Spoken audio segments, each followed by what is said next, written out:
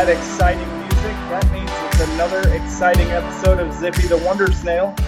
Welcome, two Christian guys zipping through the news and culture that matters to you. I'm with my host here, Tim. How you doing, Tim? I'm doing great, Jason. How are you? I'm doing swimmingly. Well, you can't beat swimmingly as we start our first July episode. We've just come off of the Independence Day holiday, and we're going to have a topic that's really appropriate while we celebrate our country, more revolving around the Supreme Court and its decision reflecting on religious liberty from a few weeks ago, Fulton. And why don't you go ahead, Jason, just sort of remind us of what happened and then take us through it a bit more. It was a profound decision, Fulton versus City of Philadelphia, 9-0, Tim, at the Supreme Court, granting relief to Catholic Social Services, saying that they were discriminated against by the City of Philadelphia. To get all of the justices encompassing their different views united on one point, you really gotta break the Constitution pretty bad to get everybody on the same page. All 9 justices said you're subject to strict scrutiny under the Constitution and under this case law, and you broke it.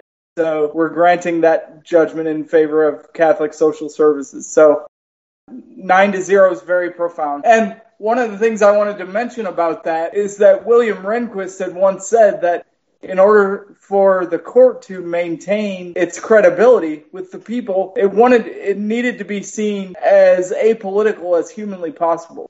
So whenever they possibly can, they try to achieve unanimity.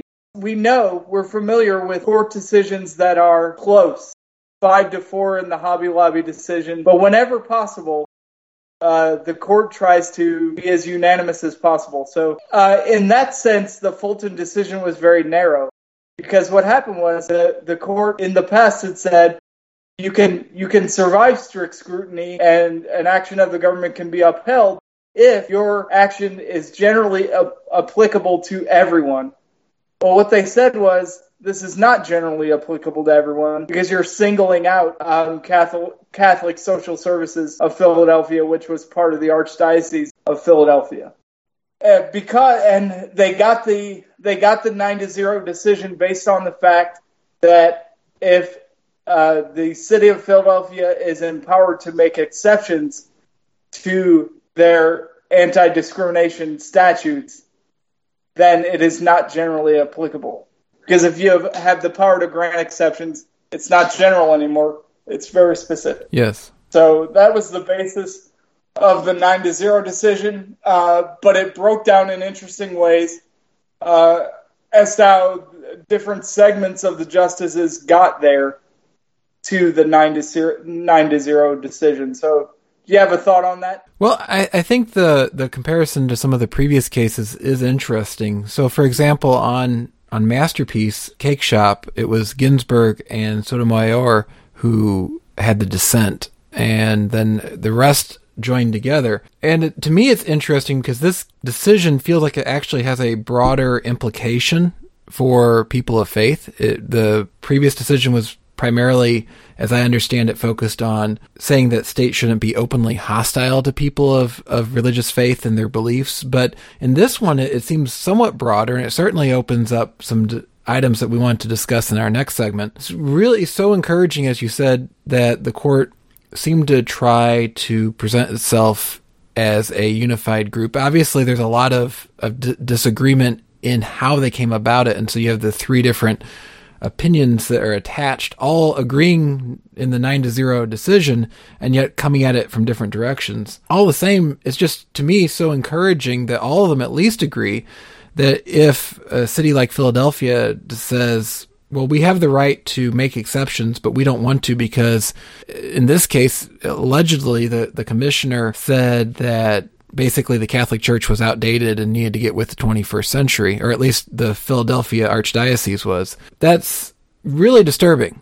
Right. And that's the thing is they couldn't get agreement, all the 9 justices to agree that there was flagrant bias from the commissioner. But what was agreed was that they had discriminated against Catholic Social Services. So the issue was, well, if you can grant exceptions, why can't you grant a specific exception to Catholic Social Services because you've already conceded, the city had already conceded that the Catholic Church in Philadelphia, the Archdiocese of Philadelphia, has had a huge positive impact on the city for generations upon generations. So they're saying, okay, nowadays, they've been doing this for over 100 years. You can't grant an exception now. And that didn't pass muster with any of the justices, that they weren't able to grant this exception. And Alito noted in his concurrence that they have no willingness to grant an exception to Catholic Social Services. So that could play into future disputes of bias against the Archdiocese and against the Catholic Church. So could be interesting on that point. Yeah, while we're just talking about the decision itself, I think of a couple of other things that strike me as interesting. One, I thought it was interesting that Roberts, as part of his majority opinion, lays out the history of the foster care system and its roots in people of faith. He notes both Jewish and Catholic efforts, for example, to establish foster care long before the government did. To me, it seems like the court's putting its finger on something that's really disturbing, which is a lot of the things that we enjoy were established because people felt a burden called from Scripture to do something. And we see these cases cropping up where now people are saying, well, yes, you had that burden. Yes, you were trying to do this for society, or in fact, you did do this for society. However, now we don't want you to be a part of it anymore because you won't go along with us and throw away the very faith that caused you to care about these things and caused society to care about these things to begin with. To me, that's an interesting backdrop. It doesn't ultimately cause the case to hang on that, but it certainly does remind us that it's troubling when we see these issues crop up, and not just because I happen to be a Christian. It should trouble all of us that the very people that often help to bring about these services that are being fought over because they're important are being told you can't play anymore because your faith is in the way of what we want to do. And I appreciated Roberts bringing that up. Well, and there is a bit of chronological snobbery, if I can offer a little bit of an opinion here, that somehow we're modern people, postmodern people, and we're so much better than all of the people that lived in the past. And yet the past is people living 12 years ago.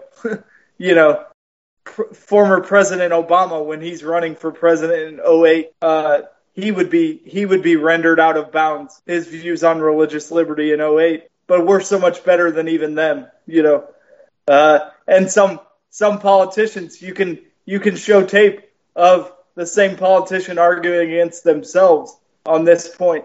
So, and you kind of go, well, do things really change that fast, or are you just making up stuff as you go along? So that'll be the strongest opinion that I offer, personal opinion that I offer on the podcast tonight, probably. So. Well, I think that's a relevant point. Certainly, we've seen a lot of transformation in our society, even in the last decade. The problem is it really the society changing, or is it a certain very vocal segment of it? I think that's worth asking. And even if it's the broader society, this comes to really, I think, the fine point of this case, which is if you have a system that's set up recognizing there may be need for exceptions.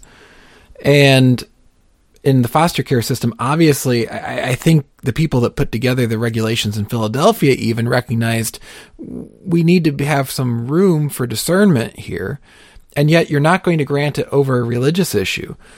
It's basically saying not only is society moving so quickly, but the very protections that we have in our Constitution that were meant to protect people who might be out of step with the majority even need to be recognized. The point of having a Bill of Rights, including the free exercise clause, isn't to protect people that everybody agrees with, because they don't really need protection. It's to protect the people that others find disagreeable for one reason or another. This was, and this is important going forward, this was a First Amendment case. And to what you just said, this brings up Skokie versus Illinois, where those Nazis wanted to march in 1978. And I think nobody anywhere finds that speech agreeable that I know.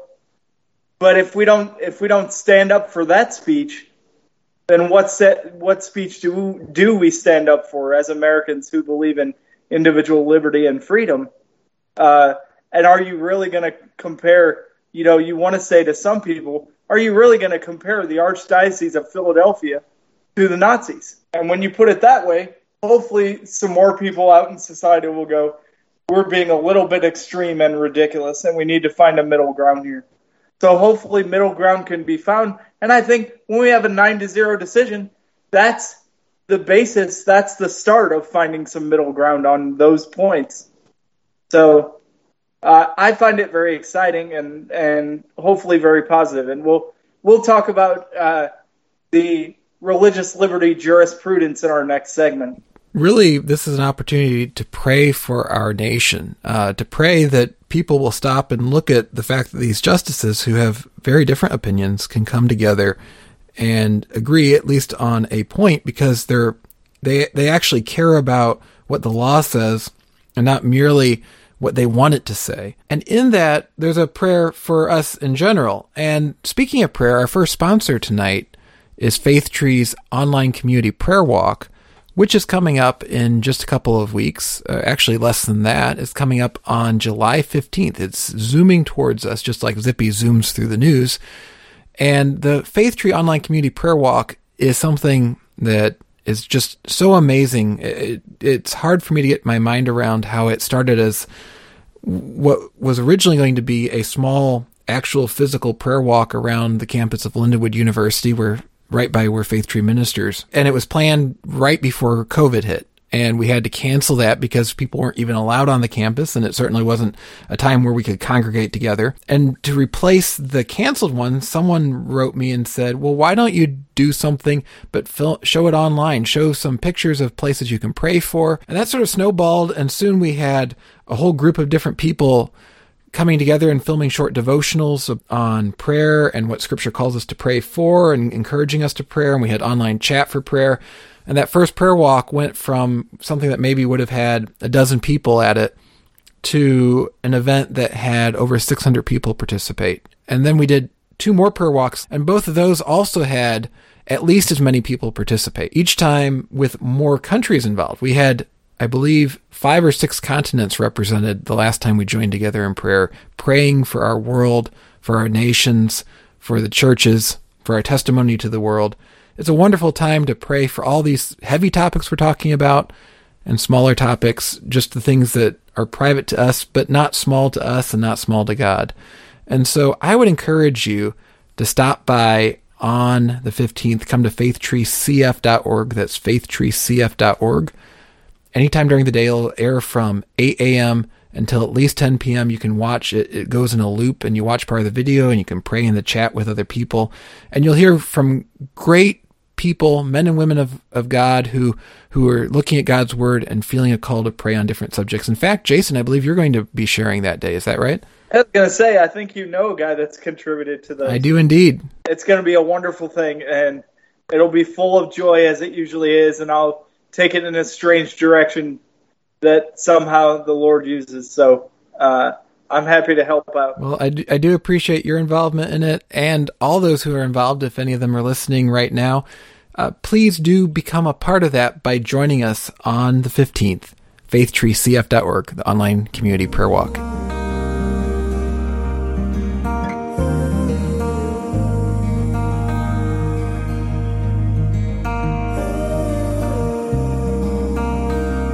Jason, you've been thinking about this court decision and some of the places it's going to take us, you think, in the future. Why don't you go ahead and share a little bit more about that now? Yeah, I think it was really interesting as I dove into Alito's concurrence in the Fulton case that we were just talking about. He goes through a whole history of the free exercise jurisprudence, and he shows how there was a case that came before them, Employment Division versus Smith in 1990, and how basically what the court decided in 1990 for whatever reason, according to Alito, is completely out of step with the prior jurisprudence that the Supreme Court laid down. The previous precedent had been laid down in 1963, It was Sherbert versus Werner in 1963. And actually, there was such alarm by the Congress when the Smith decision came out because they didn't know how to apply some of the things that were in the Smith decision that Chuck Schumer, who is now the majority leader of the Senate, drafted a bill which became the Religious Freedom Restoration Act of 1990. And basically, functionally, it went back to the jurisprudence of Sherbert versus Werner. So even Chuck Schumer said, we need to go back to the older case in 63, which clarified some things and said that the government had to prove a much stronger compelling interest to sort of circumscribe particular religious practices. Because he has Orthodox Jewish citizens in his constituency. He has observant Muslims in his constituency. And so he was worried about them. And according to the dictates of Employment Division versus Smith, that general applicability that we were talking about earlier would hit them, but not provide them any relief. When Alito mentioned this today in his concurrence, he said, look, the Congress attempting to provide relief for these citizens is good, but that could change. That's why a judicial remedy or taking us back to the Constitution would be better than a legislative remedy that could change when moods change. And I think my bold prediction, I was going to make a bold prediction in this part. My bold prediction is that Employment Division versus Smith is going to go down.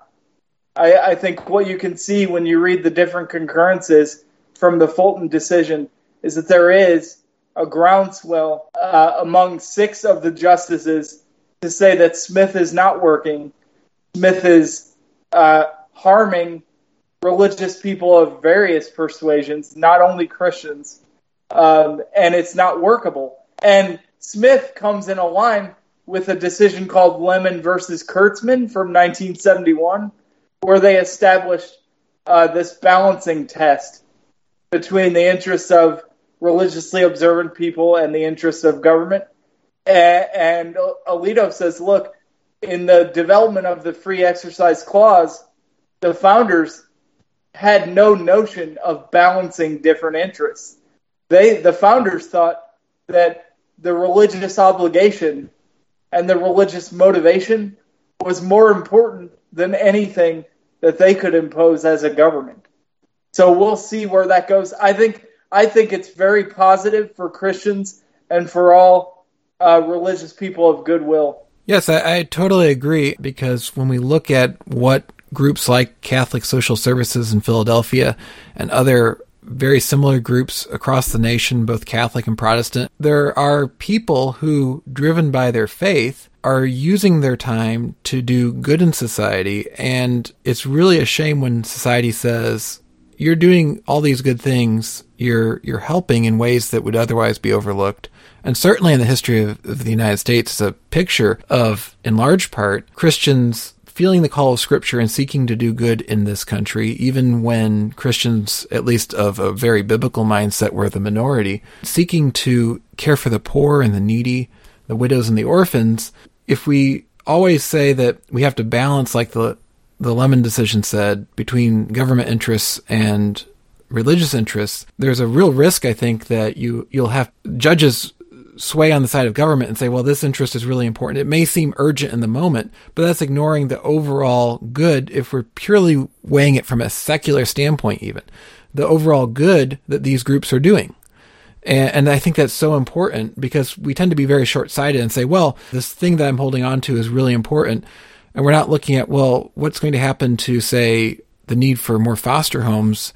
There's a shortage in Philadelphia, and Catholic Social Services can provide those homes and actually get kids into a good home. Is your pet peeve that you want to hold on to really more important than that? And is it worth violating people of goodwill and forcing them to either violate their conscience or not serve in a way they feel called to serve because you've decided that something else is more important? Right. And And what I want to emphasize to our discerning listeners and our smart listeners is that religious liberty concerns that are being expressed and brought to the Supreme Court cut across all sorts of ideological lines. There was a guy who was part of the Unitarian Universalist Church, and he was providing food and water to immigrants that were crossing the southern border, and he ran afoul of a state law or something like that, and he got into all sorts of trouble.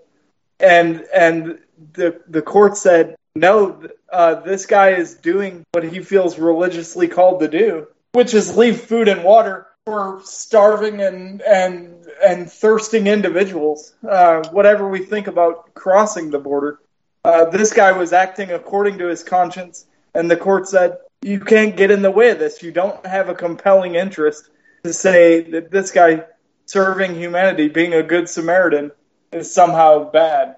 So it'll go in some interesting directions, and what needs to happen and what probably will happen is something more guidance from the court when they put the cases in line, when they get rid of what they regard as bad precedent and put something else in there, more guidance as to what the government is allowed to do and not do, which they don't have right now. So I think that's what was missing from overturning Employment Division versus Smith this time, is a specific roadmap or agreement on how to proceed in that direction. And that's why they did not revisit Smith in this case, in the Fulton case. Yeah, I do hope that they revisit it in the future. I think certainly all of us who seek to follow the scriptures, who can call ourselves Christians and want to be able to follow the teachings of Jesus, would have good reason to want to see Smith overturned, allowing people to act in good conscience. And people aren't always going to act rightly, and certainly there are going to be people that will be permitted to do things I disagree with. But in the end, I think until we come to a time when Jesus returns and he can implement a true, ultimately just, ultimately wonderful law, he can actually be our earthly king in the new heavens and new earth. The next best thing we can get is simply a place where we can all practice our faith freely. And then certainly as Christians, that gives us the opportunity to share the gospel and pray that more people would know the true king. We've always believed as Christians for a long time that we didn't have to impose anything on anyone. Jesus is the truth, and the truth will out. Right. So, encouraging news, I think, from the Supreme Court, and we'll see what happens. I can't wait to hear more.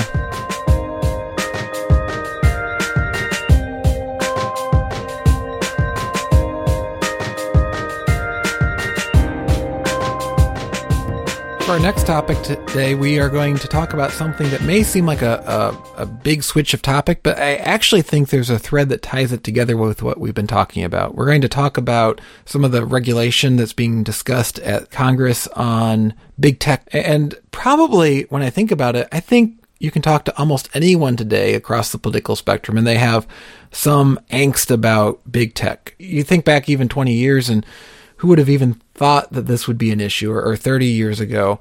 There were implications that IBM had too much power back in the 70s and 80s, for example, and of course Apple made a famous commercial playing that up. Nonetheless, it seemed like, well, tech is sort of segmented to one part of life, and then over the last 15, 20 years, tech has pervaded everything we do, and so it's not surprising that we're talking about regulation, but I covered this in a piece on Open for Business not too long ago, that this movement that we see right now, and particularly I focused on the Ending Platform Monopolies Act, is just incredibly bad policy, and it's going to cause all kinds of problems that I really think are unnecessary for solving the genuine issues about big tech. Right, and I think this is an ongoing concern about the size and influence of various corporations, and it's not new. The progressive era at the beginning of the 20th century was one where people were concerned about the influence of corporations and the influence of great amounts of wealth over the policy of the nation. So some of this is well-founded and it's not new, but some of the bills that are in the Congress right now, I think to your point, seem to be serving narrow political interests, short-term political interests, and not necessarily forward-thinking and not necessarily neutral in a way that allows fair communication and access to resources that we would all value. Right. And I think that really is the problem. If you think about the trust busting of a century or so ago, it was out of concern to ensure that people weren't being unduly restricted by these mammoth corporations that were essentially asserting a government-like power over people. And there's a question of what kind of power do companies like Apple and Amazon and Facebook and people don't seem to mention Microsoft much anymore, but Microsoft, what kind of power do these companies have? The big issue, and I think this is where it misunderstands how technology works, is it divides up the realm of technology, or at least software and services, into two parts. You have platforms and you have apps, so to speak. You have the thing provided on the platform. And so if you're thinking about an iPhone or an iPad or an Android device, what you're thinking of is the difference between quote unquote iOS or Android, Mac OS or Windows, all those sorts of platforms. And then the software that sits on top of them, such as, say, your Facebook app, your Angry Birds app, all those sorts of things. And we've been seeing this litigated also, for example, in a court case. There's a really interesting court case going on between Apple and Epic Games right now that relates to this. But what it really drives down to is how much control should a company like Apple or Google have over what's installed on their platforms, and should they actually be able to compete in that? And this is an old question. As you mentioned, this has been going back for a ways. For example, the big antitrust suit against Microsoft in the 90s was over the question of should Microsoft be able to bundle the core utilities to access the internet, and especially a web browser, inside its operating system, or was that an unfair abuse of power? It's a genuine question. And yet, you think about it 20 years later, would anyone really want a operating system, whether it's on your computer or your phone, that doesn't come with a web browser out of the box? Right. Nobody wants to spend money to get all those separate things, but how much proprietary control over all those things ought one company have? Right. Well, it's more than just money, though, I think. You think about how much lower the barrier for technologists now to use these things. If you buy a device and it doesn't have a way to access any kind of internet services out of the box, how do you install the stuff on it? And that's where it used to be. You had to hire someone if you weren't technologically savvy, or go read really thick manuals and go buy physical software and install it on the device before it was really usable for the things you wanted to use it for. Where today we expect to open the box and it works. And I think that, that does cede some control, but it also gives a lot more people the freedom to use the devices. I think this is really where this act is so poorly written, because it's written from the standpoint that there's this clear division between the platform and the things put on top of it. And in a sense, I think you can kind of see that when you're talking about Facebook. There's the tools to publish stuff, and then there's the stuff that's published. In a sense, that's maybe a little clearer. But when you're talking about, for example, your iPhone, what is part of the operating system, and what is part of the top layer that should maybe be removed from it? There's some easier ones, like maybe you should take off FaceTime and iMessage off of an iPhone and allow Facebook and Twitter and Signal and whoever else to compete and make their own case for their messaging platform. You can make that case, but then what do you do when you say, well, should it have a calculator? Should it have a web browser? Should it have an email client? Or again, if you rewind, it wasn't that long ago that not just the web browser, but the networking interface below it that allows the web browser to connect to the internet was considered an add-on app. That was back in the middle 90s. And so it wouldn't be very hard, and this is what I talk about in the piece, that Facebook, who would love to have control over your networking subsystem so that they could spy on you more, could say, hey, Apple's being unfair because they want a networking subsystem that doesn't allow us to provide quote-unquote essential quality control. In other words, them being able to watch you and sell stuff to you.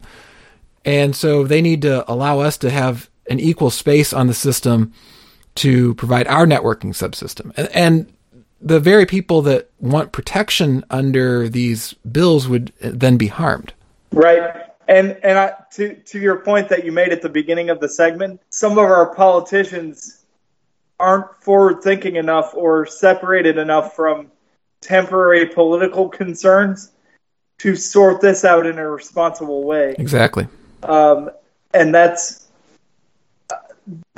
where it's going to get messy. And if it's not done carefully and in consultation with people who actually know what's going on, it could get really, really bad for customers and citizens. Yeah, I'd like to do a segment in a future episode and talk more about possible solutions, but I think maybe to bring this to a point, and this is where we were touching earlier on the religious freedom issues, that it's really easy when you're in the prevailing opinion to want to restrict other people's freedom, and then when you find yourself on the wrong side of it, to say we need more freedom. And having a longer view of history where you say, sometimes I'm going to be with the society, sometimes I'm going to be disagreeing with them, so it'd be better if we had more freedom in general so that everyone can practice their conscience. That same sort of long view of history is what we need to have here, because I know people, certainly on the left, that are angry because they felt like it empowered President Trump too much to publish things or what have you. But then on the right, I know people that normally would like to have less government regulation, but are incredibly angry at big tech because they feel like it somehow undermined President Trump. And so they would like to do this just as much. And you have this unholy alliance between the populist left and right that they both want to kill big tech, and they don't recognize how big tech actually serves, in some senses, that fourth estate that the media likes to claim it is. For example, Apple has done a lot to push back on unconstitutional encroachments by law enforcement and spying on people. And we need to talk about that more in the future. But if you break them up too much, then you only have one big organization in our society, and that's government. And I think ultimately, I'm not sure anyone's going to be totally happy with having Congress run our technology and Congress run our lives more. You look at the approval ratings, none of us really seem to be all that happy with Congress. So why do we want them to be the ones steering the ship, especially in this area where there is a great deal of competition? There's a thriving ecosystem, for example, on operating systems.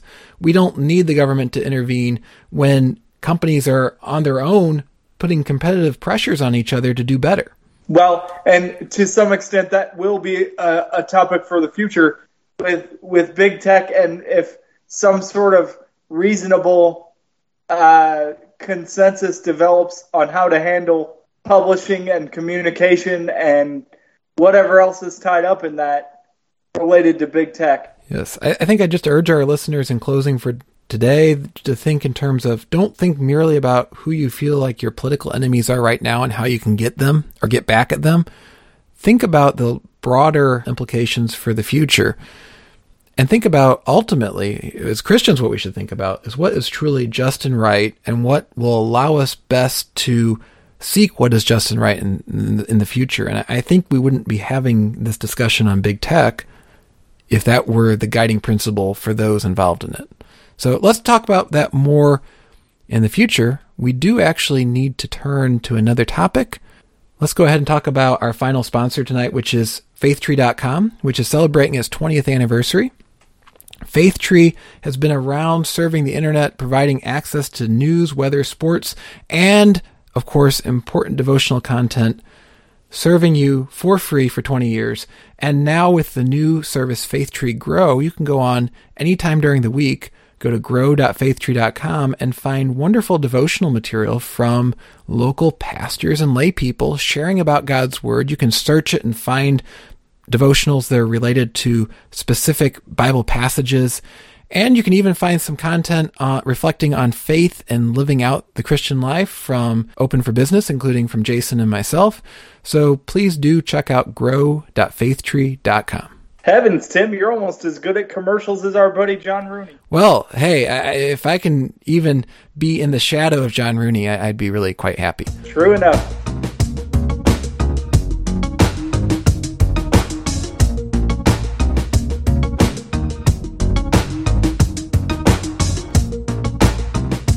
Hey, Tim, you read the book of Job in a while? I did a few months ago. Good. Well, I want to tell you that I heard the most amazing sermon on the book of Job, and I thought we could conclude with that. One of the things that the preacher said, he said that the context of the book of Job was back when the people of God, the people of Israel, believed that if somebody had an illness or a sickness, that was directly caused by someone's sinfulness. And so we can kind of see that, if you read the book of Job, you remember the first part where there's a conversation between God and Satan says, well, of course, Job seems righteous. You've given him everything. But if you took that stuff away, he wouldn't be so holy. And so God says, fine, do whatever you want, but you can't kill him. And Satan says, okay, and he loses his children. He loses all his stuff, many cattle and riches, and has all these horrible illnesses. And then the three friends come, and they do the right thing for the first week, and they don't say anything. And then basically they spend 37 chapters trying to tell Job that he's a sinner. And Job says, I am not. But then after a while, Job's strength wanes, it wanes and his confidence wanes and he starts complaining to the Lord right there in 37, and then the Lord answers. And I just remember thinking, we don't actually get an answer to why. The question is, why do bad things happen to good people? And there's a couple of answers that we could give. One answer that I always liked, and I know you always liked, because there aren't any good people. But as a practical matter, that doesn't satisfy everyone. And so we all struggle with suffering. We've experienced it. We've wrestled with tragedy, you and I both.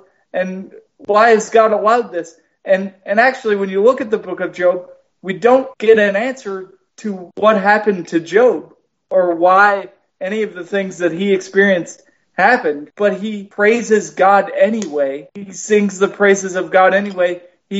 He confesses that he misspoke, that he spoke foolishly in challenging the Lord. And then he's called to offer sacrifices for his foolish friends who tried to offer all these reasons why the whole thing was really Job's fault. And the mindset of the people of Israel back in the time when the book of Job was written, probably sometime in the exile or after it, it was still present in the time of Jesus, because remember in chapter 9 of John's Gospel, when he heals the blind man, and the apostles said, who sinned, this man or his parents? And Jesus says, neither of them sinned.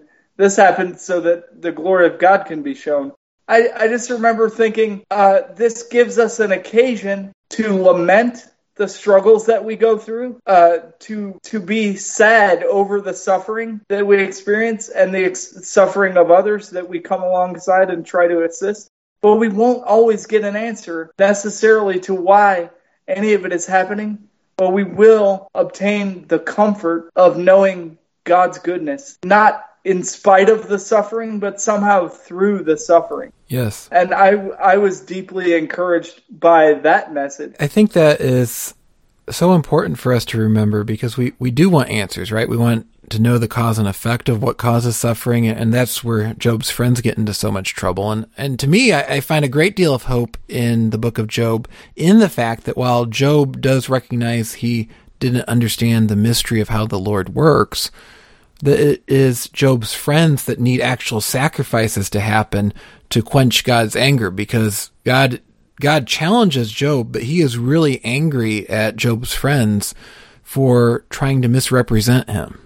And so that there, like you said, gives us opportunity for lament without explanation. And like you said, Job's friends at the beginning of the book get it right. They do what we often struggle to do, which is simply mourn with someone, simply be with someone when they're going through something hard. And if we've experienced that, and I'm sure all of us have, we know how comforting it is simply to have someone along with us through the sorrow and through the challenge. And yet the point where it becomes less comforting is when inevitably, and we do this even though we know it, we fall into the trap of Job's friends and start trying to explain it. A lot of times that can point to, well, what did you do that caused this? But even if we're not doing that, we're trying to put ourselves in the place of God, understand the mysteries of God. What we really need to do is do like Job and say, we don't understand how God works. We don't understand all the pieces of his plan, but we do understand his call to love each other, to encourage each other. And that's not to say there aren't times that we aren't called to correct people when there's a clear wrong, but certainly when we're trying to pick up the puzzle pieces of why something bad happens, to simply start putting them together in a way that we're trying to put ourselves in the place of God and speak for him, more often than not is not going to help, it's going to hurt. Yeah, and I think one of our models in this is Jesus himself.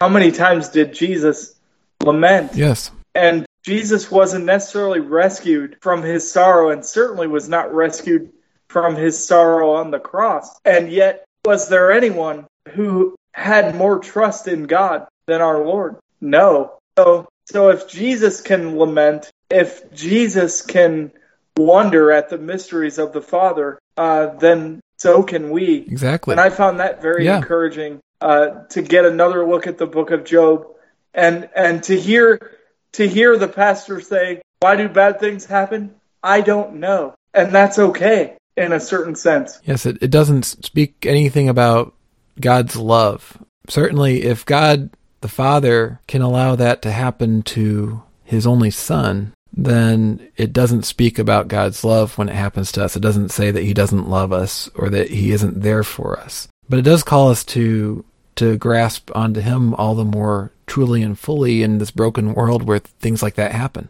He who did not spare his own Son, but graciously gave him up for us all, how will he not also give us all things? Amen. Well, we anticipate the time when he returns, when we come to the end, and we rejoice instead. We come to the wedding feast, and we celebrate, and we're in God's presence, and he wipes away our tears. And that's the kind of good end that we look forward to. Tonight, we come to the end of Zippy the Wonder Snail, and hopefully we lament that we've run out of time, but there will always be a next time. We will be back in our next episode. In the meantime, hey Jason, what should people do if they don't want to miss a single episode of Zippy? Well, they can go on their favorite apps where they find their podcasts, and they can download all the episodes of Zippy the Wonder Snail, whether it be Spotify or one of the other ones. You're the tech guy. Help me out here. Well, they can do it on Apple's podcast store. They can do it on Amazon Music. They can go on to TuneIn. Any place basically that you could ever want to listen to a podcast, Zippy is zipping to you there, and you won't miss a single episode if you hit the subscribe button. And please, another thing you can do, one thing as we close, pass it on. Share about Zippy. If you're enjoying our commentary and it's helpful to you as we break down everything from Supreme Court cases to books of the Bible to the occasional bits of humor and culture, we sure would appreciate it if you would share this episode and other episodes on your social media accounts. Shoot an email to a friend and say, hey, listen to this podcast. Stick it on in the car while you're driving around with somebody and say, you're going to listen to Zippy. However, whatever it takes, help us to get the word out. We're always grateful when you do. Yeah, even if you hate listen to us, we'll take that. Yeah. If you just want to sit there and argue with us, please do that. Jason, it's so great to be with you as always. Always a joy when we zip through news, culture, and the things that matter to our listeners. And we will be back very soon.